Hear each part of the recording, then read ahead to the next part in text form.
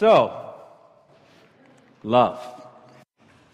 In a sense, when we speak about love, it's a very simple concept, very uncomplicated. It just means goodwill toward another, right? But in another sense, this is completely incomprehensible to us, this love. It is incomprehensible to be able to separate yourself from a will to serve the will of another. And this is because it is the very fundamental attribute of God's character. It is the essence of His mystery. It is the infinitely versatile virtue to which we attribute all things as the work of His hand. Right? And so we say a lot about love in our daily lives to each other, and we hear a lot about love from our culture. And our culture, being what it is, can be very easy to become confused about the true nature of love, the actual reality of love. And so we find ourselves speaking in cliches, like repeating the things that we hear other people say and passing these things off as our own understanding. So what we need to be reminded about love, where it comes from, and that our very existence cries out for the type of love that only God, through Jesus Christ, can give us. So that's all I intend to do this morning. And I hope that if there's any instruction that happens, that it will come from the very uncompromising definition of God's love in context to our perception of it and our call to give it to each other, but certainly to God first. Right?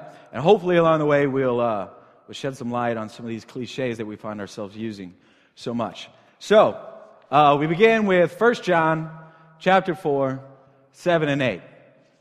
It says, "Beloved, let us love one another.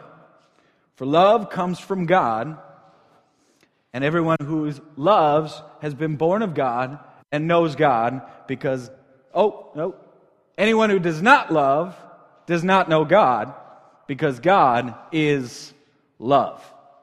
So I thought it was important to point out at the very beginning that when John defines love, he defines it not as an action or an emotion, but he defines it as an identity. Right? All right, what does he say? He says first that God is love.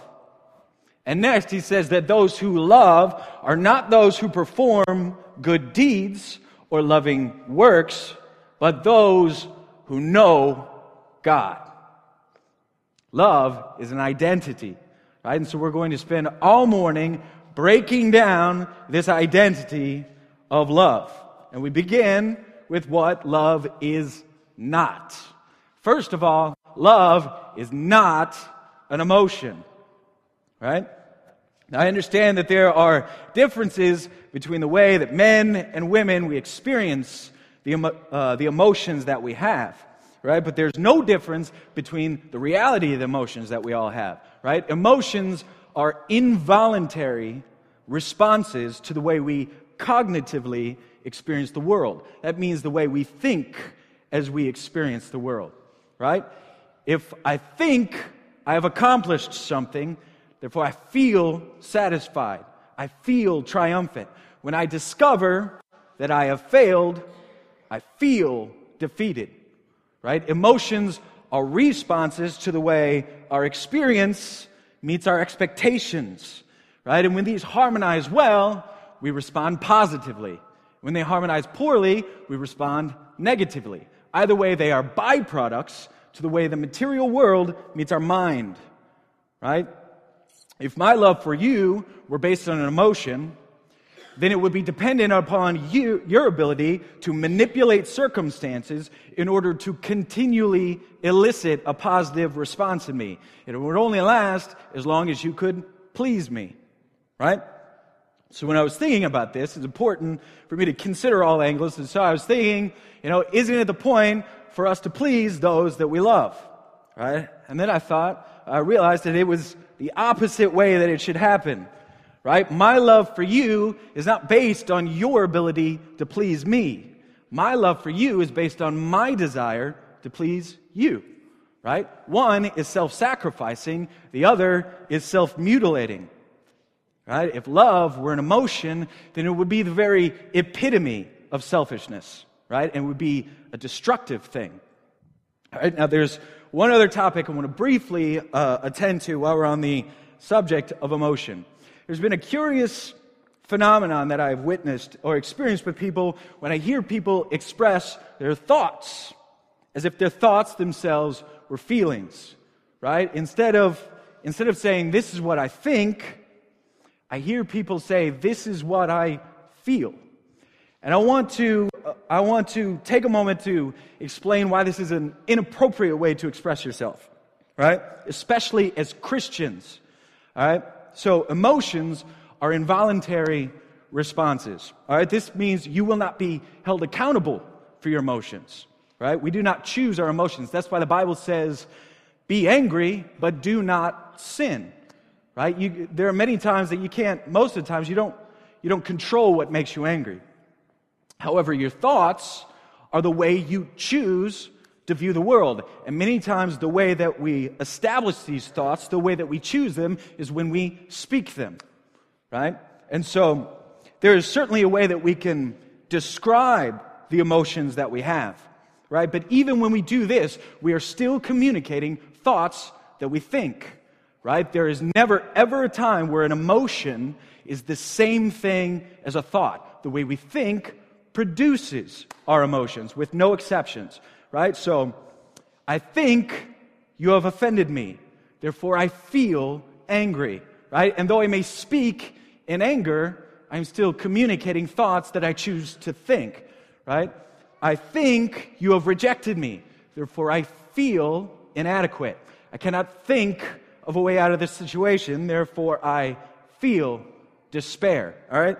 The reason we call emotions responses is because they come after the thought, after the understanding, right? And this is the point. If emotions are involuntary responses to my circumstances, then when I communicate my thoughts as if they were emotions, then what I'm communicating is that my identity is defined by my circumstances, right? Or like the waves that are tossed to and fro by the wind, right? And many times we don't take the words that we say casually very seriously, but I want to show you what Jesus says, right? Matthew 12, 36 and 37. He says, I tell you, in the day of judgment, a person will give account for every careless word that he speaks.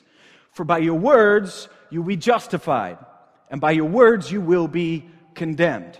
I want to be clear that Jesus is not saying that you are going to be condemned for a careless word. What he's doing is he's expounding on a statement that he's previously made. He said, out of the overflow of the heart, the mouth speaks. Right? The words that we use are some of the most telling evidences of who we are and what we believe. Right? And when we communicate our thoughts as involuntary responses, what we're communicating is that this is what I believe, this may be what I think, but this is not what I stand for. This is not what I'm willing to be held accountable for. All right, so I just want to address that you do not feel your thoughts. You think your thoughts, right? And you will be held accountable for your words. So if you're not thinking, then we probably should not be speaking. All right. Love is not an emotion, right? Secondly, love is not liking someone, right? When we like someone, this means we have a personal affection for them, right? The Greek word that we use for this is phileo, right? This word denotes a fondness that is similar to preference, right? And from our favorite flavors of ice cream to pizza toppings, right, to the type of music that we like to listen to the type of books that we like to read. These are all products of arbitrary whims, right? This means that we make these distinctions based on the type and amount of pleasure that we get from experiencing them. And at the heart of these choices, we don't attach any sort of rational justification, right? It's like this. If I were to ask any one of you, what is your favorite flavor of Kool-Aid? You'd be like, cherry. I was like, all right, now tell me why that is your favorite flavor of Kool-Aid. They go, I don't know, man, that's just what I like. That's who I am.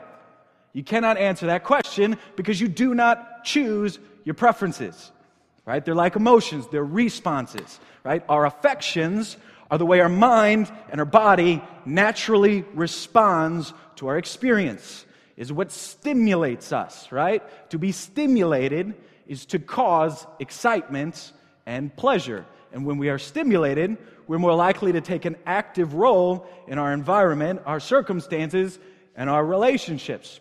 Certainly. But the reason we define this word phileo as friend is because it signifies a relationship that is built around these common interests or these common preferences, right? You like punk rock music? I like punk rock music. Let's get together and listen to some music, right? Let's go to some shows. Hey, we got a lot in common, right? We agree about a lot of stuff, right? The things that we don't agree about, we really like talking about. This is human affection. This is phileo, right? Human affection is the degree to which an object or a person stimulates pleasure in our lives, naturally arousing us to a greater mode of interaction with our environment. Okay? Phileo can coexist with love, but phileo is not the same thing as love. All right? Godly love, or the love that He commands us to have for each other, the love that He says that He has for us, is this big word we're all familiar with, the word agape, right? And agape love is a mystery to mankind. All right? The best way I can explain it is to say that it is the presence of goodwill in the absence of self-interest. All right? In other words, it is the unconditional interest in another's well-being that exists completely apart from my affections, my emotions, and my needs. Right? All right. And when I direct this goodwill towards another person, I use the word agapao, right? Agape is the noun, agapao is the transitive verb. I am applying it to another person, right? When it says, beloved, let us love one another, it is saying agapao. Agapao is the intentional direction of the will to serve the well-being of another without considering myself, whether for good or bad. Right? And the only way to differentiate between phileo and agapao is not dependent on the presence of suffering. It's not dependent on the presence of pleasure or even the action that we choose to employ when we interact with each other. All right? The only way you differentiate between these two is in the direction of the will. All right? And so in order to learn about love, since love is dependent upon the will, we must talk about what it means to have a will and why we have it. All right? So, when we're talking about a will, we're talking about freedom, right? The human idea of freedom comes from our concept of having a free will, right? The freedom to choose in our lives, right? But a will, by nature of itself, is free, right? When we use the term free will, we're being redundant, all right? There's no such thing as a will that is not free, all right? Now, the Bible certainly talks about predestination. It talks about election, and these are realities, but these are doctrines concerning God's will, and not the will He has given us to act with, to be responsible for, right? So what does it mean to have a free will? Well, when we say that we have a free will, when we're describing what we're free from, technically we are free from life itself, right? All creatures on the earth have been given, built into them, the knowledge of survival, right? The principles of survival, and this is what we call our instinct. And we all have it, right? And the only difference between men and animals is that animals are completely governed by these instincts, and men are not. Okay? Animals perform the principles of instincts flawlessly because they're not free to deny them. Right? There's no answer to the question of why an animal does what it does that is not also the same answer to what kind of animal it is. Right? For instance, we learned about the bees at the garden. Right? We learned that there's a bee called a leafcutter bee. And this bee cuts little circles out of flower petals and leaves, and they use them for doors for the nest to protect their young. Right? And I thought this was fantastic when I learned this. Right? It was wonderful, right? But when I ask why a bee does this, the answer is never that the bees collectively got together and they all decided that flower petals were the best substance to use for their nests. Right? That's not the answer. The answer is that it is a leafcutter bee, and that's what leafcutter bees do. That's how they function. Right? And so I never expect to walk up to the bee box in the garden and see that one of the bees has upgraded to a tiny little screen door. Because instinct defines the identity of an animal. Right? That's the point. Okay, so humans are different. Right? Humans are not governed by their instincts. Though we still have instincts, we are free to choose to answer them or not. Right? We get to choose how we live. We get to answer the what, the where, the when. We even get to choose if we live. Right? Genesis 1:28 said that God gave mankind dominion over all creation, and that dominion extends even to our own lives. Mankind has the ability to choose life in a way that all other creatures do not. Right? And because of this freedom, we have the ability to end our lives if we choose.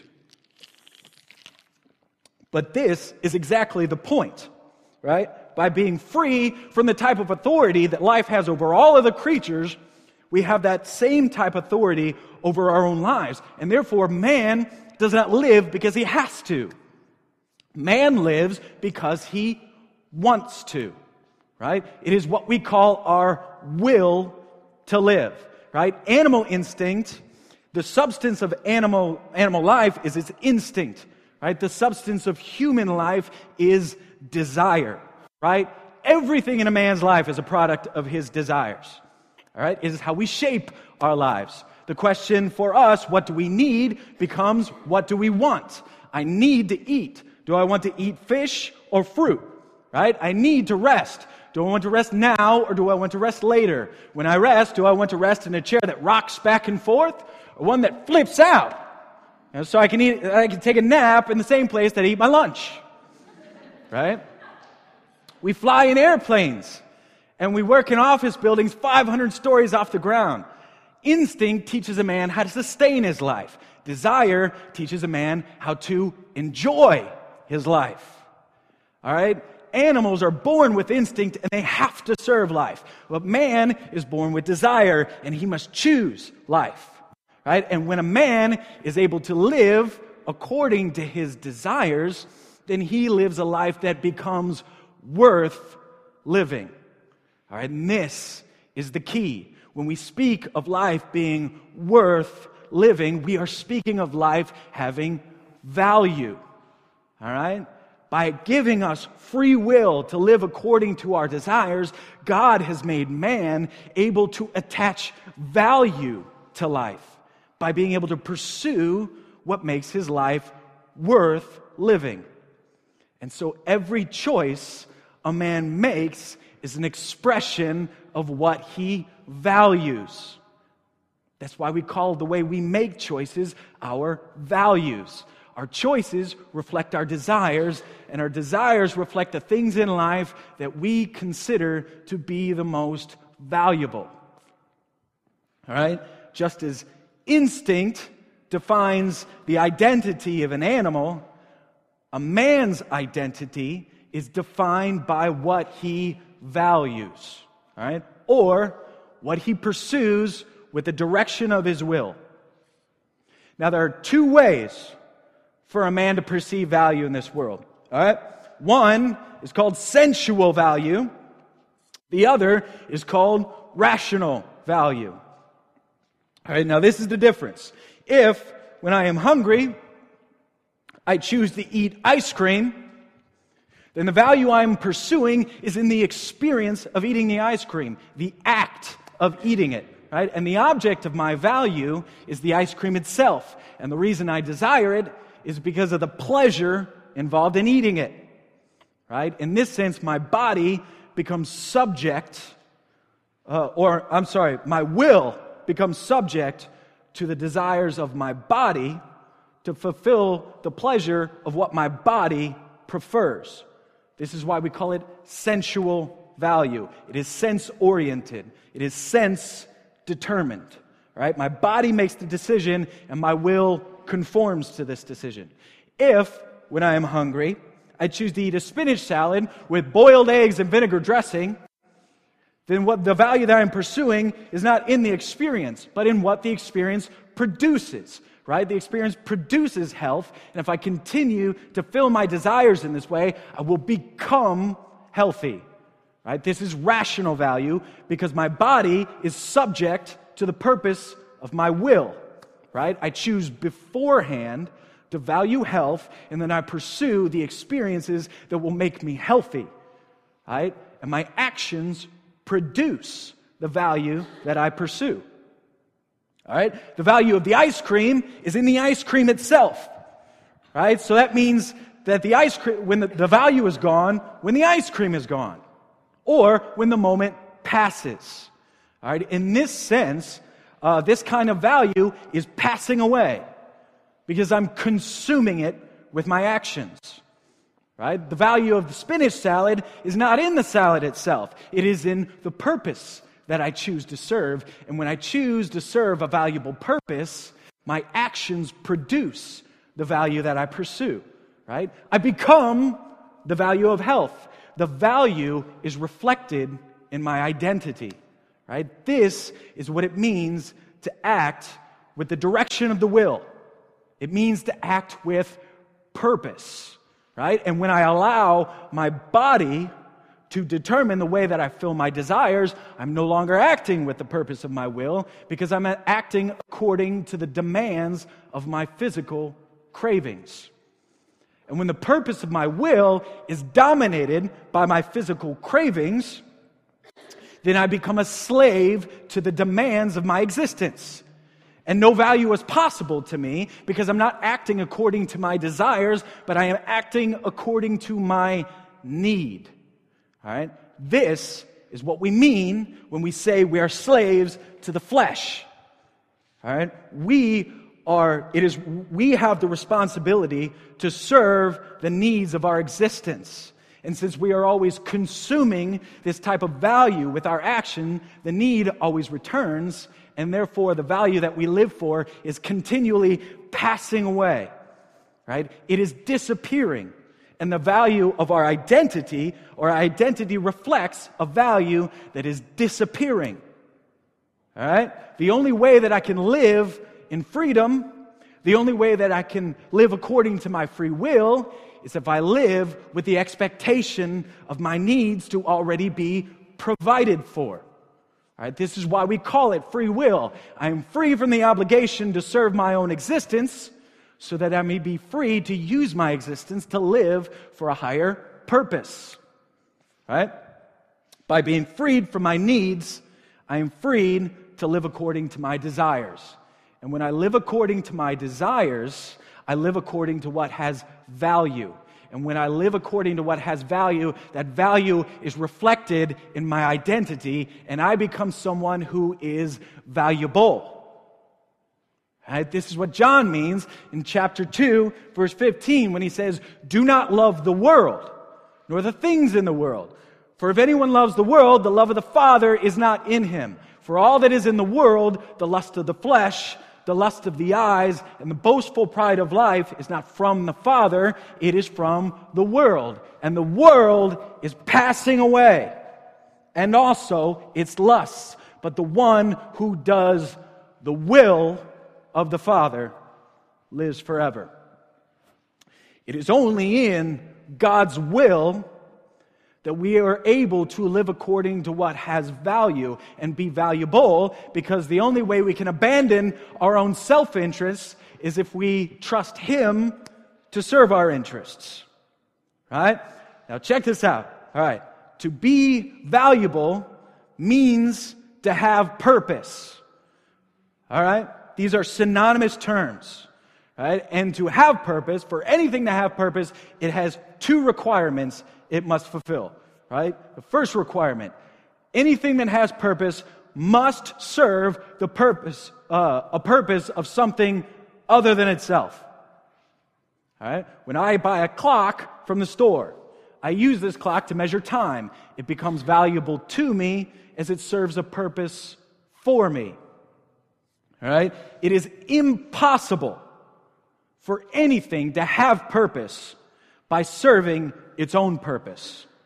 All right? Can I pour water from a pitcher out of the pitcher back into the pitcher that I'm pouring from?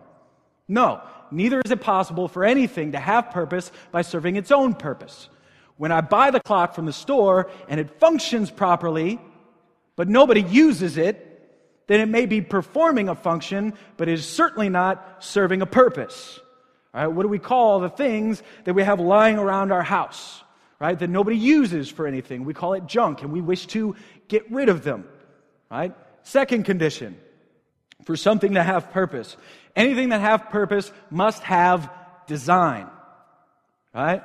The clock can only measure time because it was designed to function this way, and it finds value by serving the purpose for which it was prepared.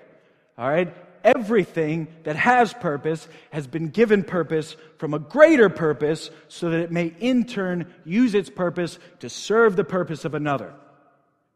All right? The clock is prepared to have value by being designed to serve a purpose. And it finds its value when it serves the purpose of another. Up and out. Right? If the clock breaks, and I use it in my living room for some sort of fancy decoration, then it may not be serving the purpose of its original design, but it retains value by serving the purpose of my design. Since I am greater than the clock, I can give value to the clock by giving it purpose, even though it may be broken. Right? It's translating, I hope.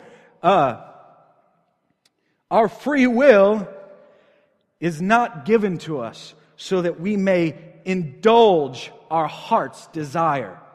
Right? Free will was given to us so that through desire, we might be able to perceive life to have value.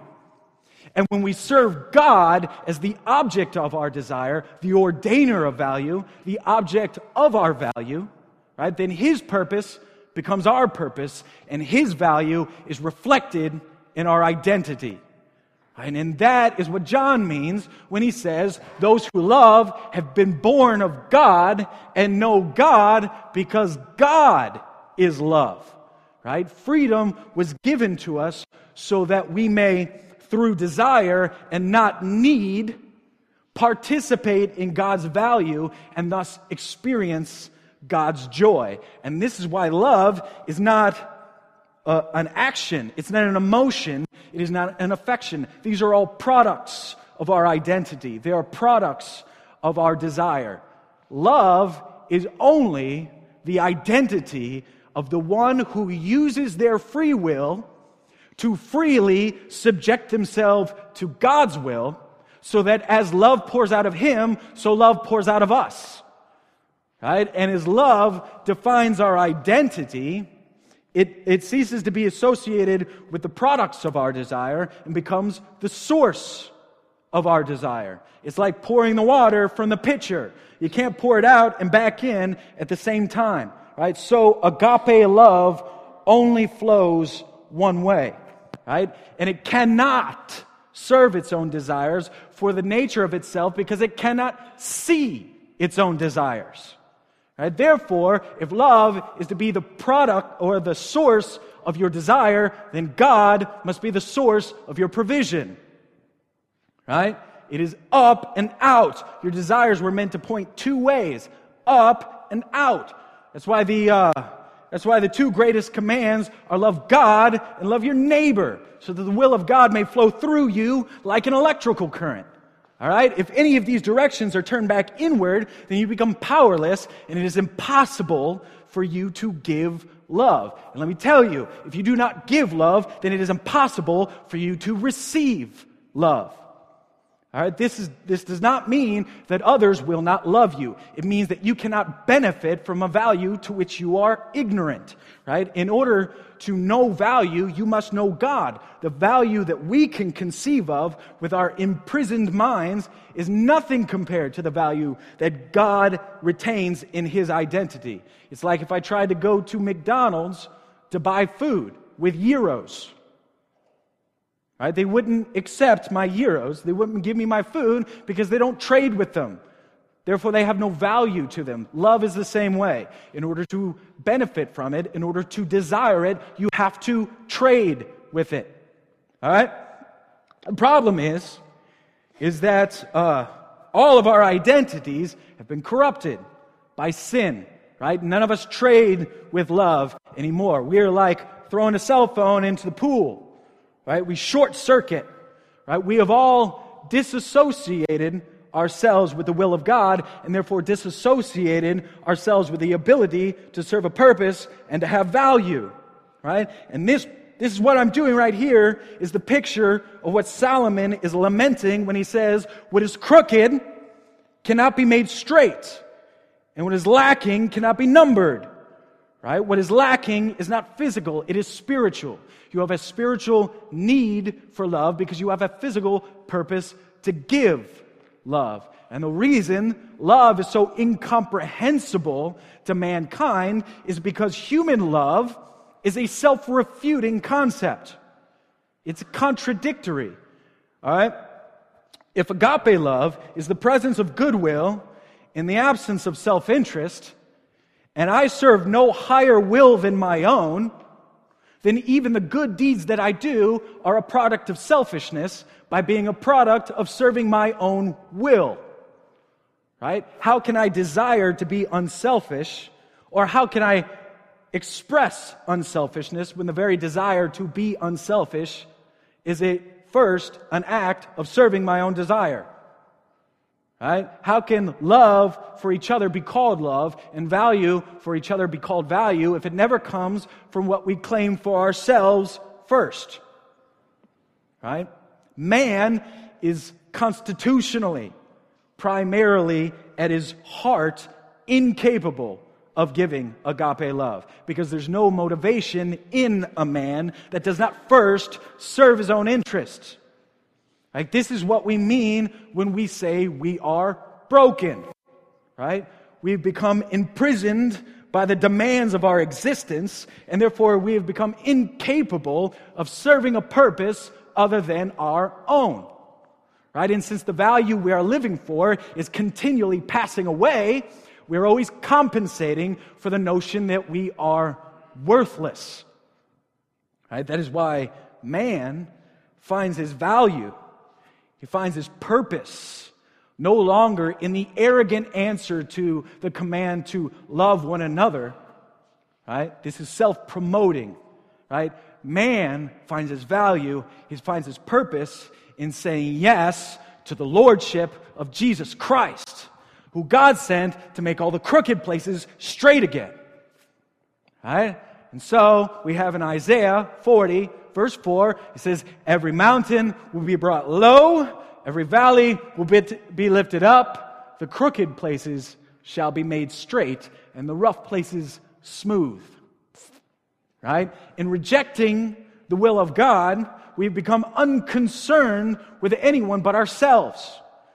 And therefore we cannot discover the will of God because we are imprisoned by our own subjective perception. Right? This is what Jesus means when he says anyone who sins is a slave to sin.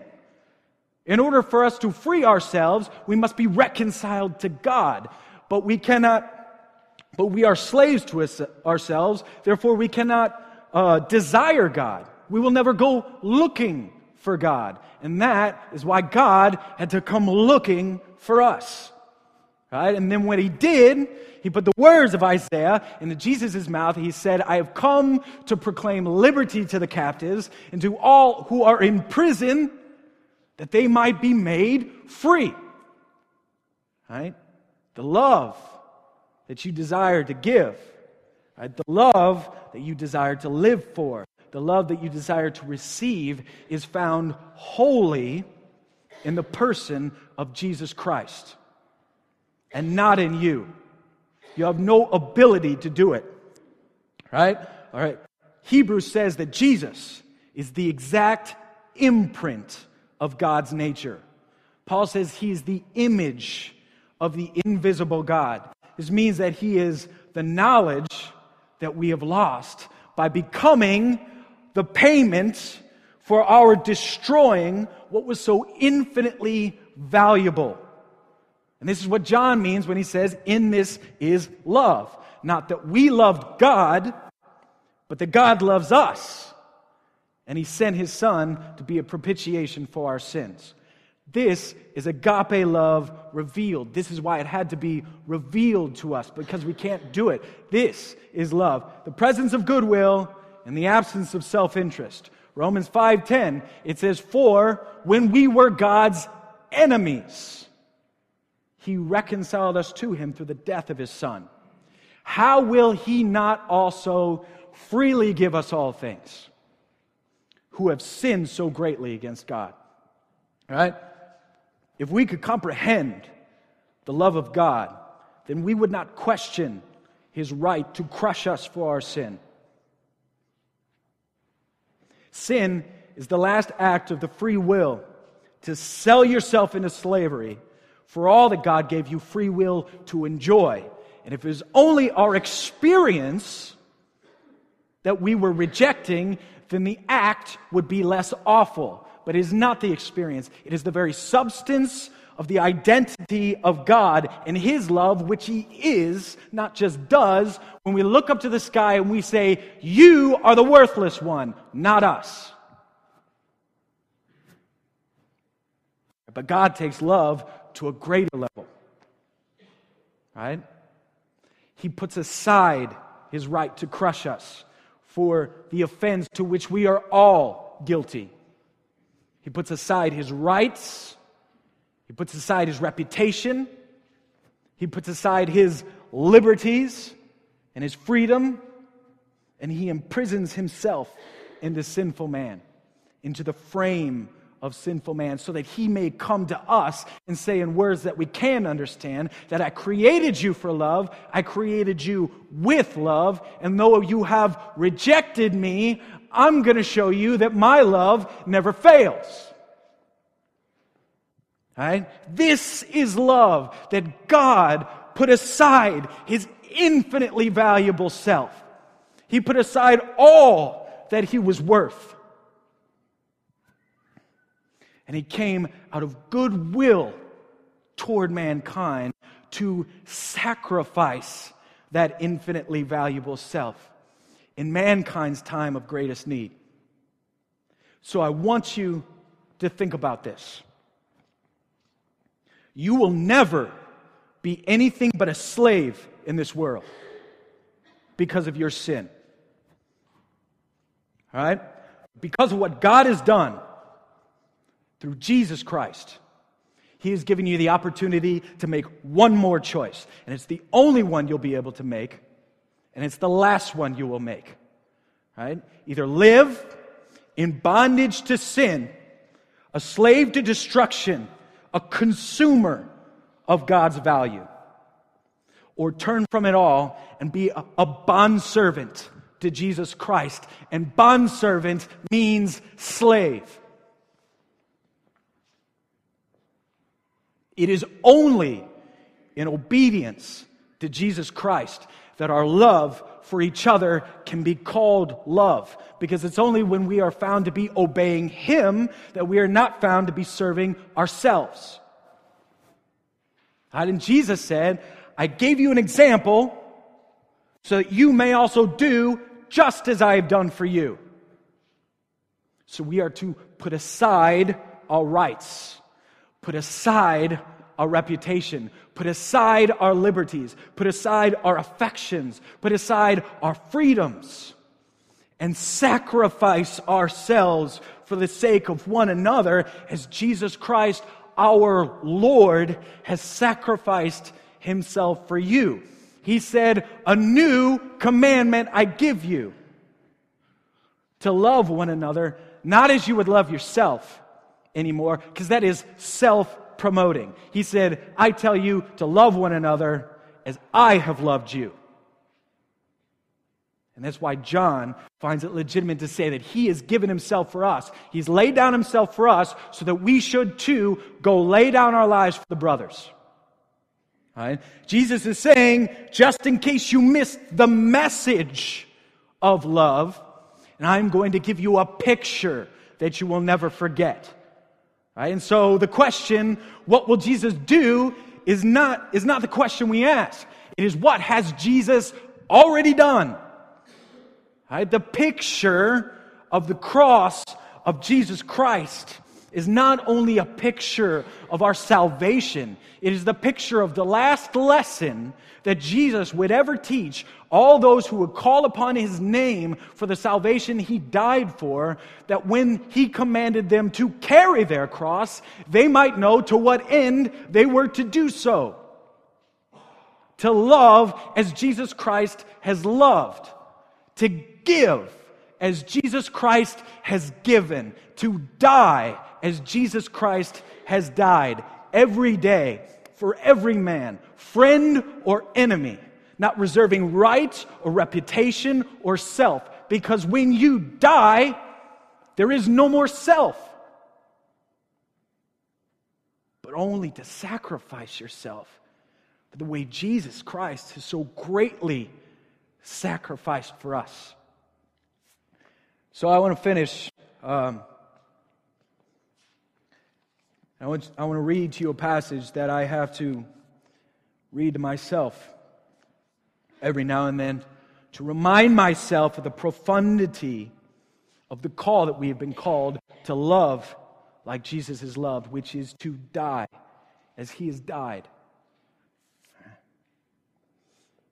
For he grew up before him like a young plant, and like a root out of dry ground.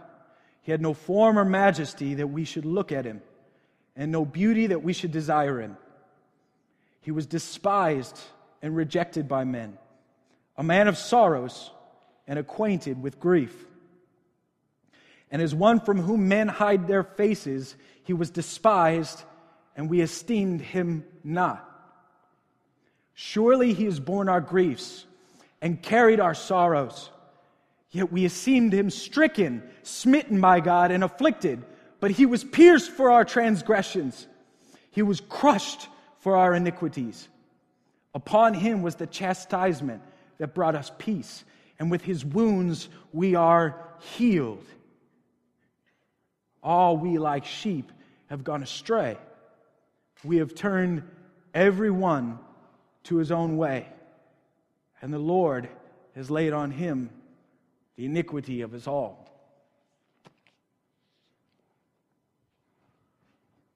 And I read that, I think of the words that Jesus said at the end of the parable of the Good Samaritan. He told them what love is, and he said, "Go and do likewise." This is what Jesus has done.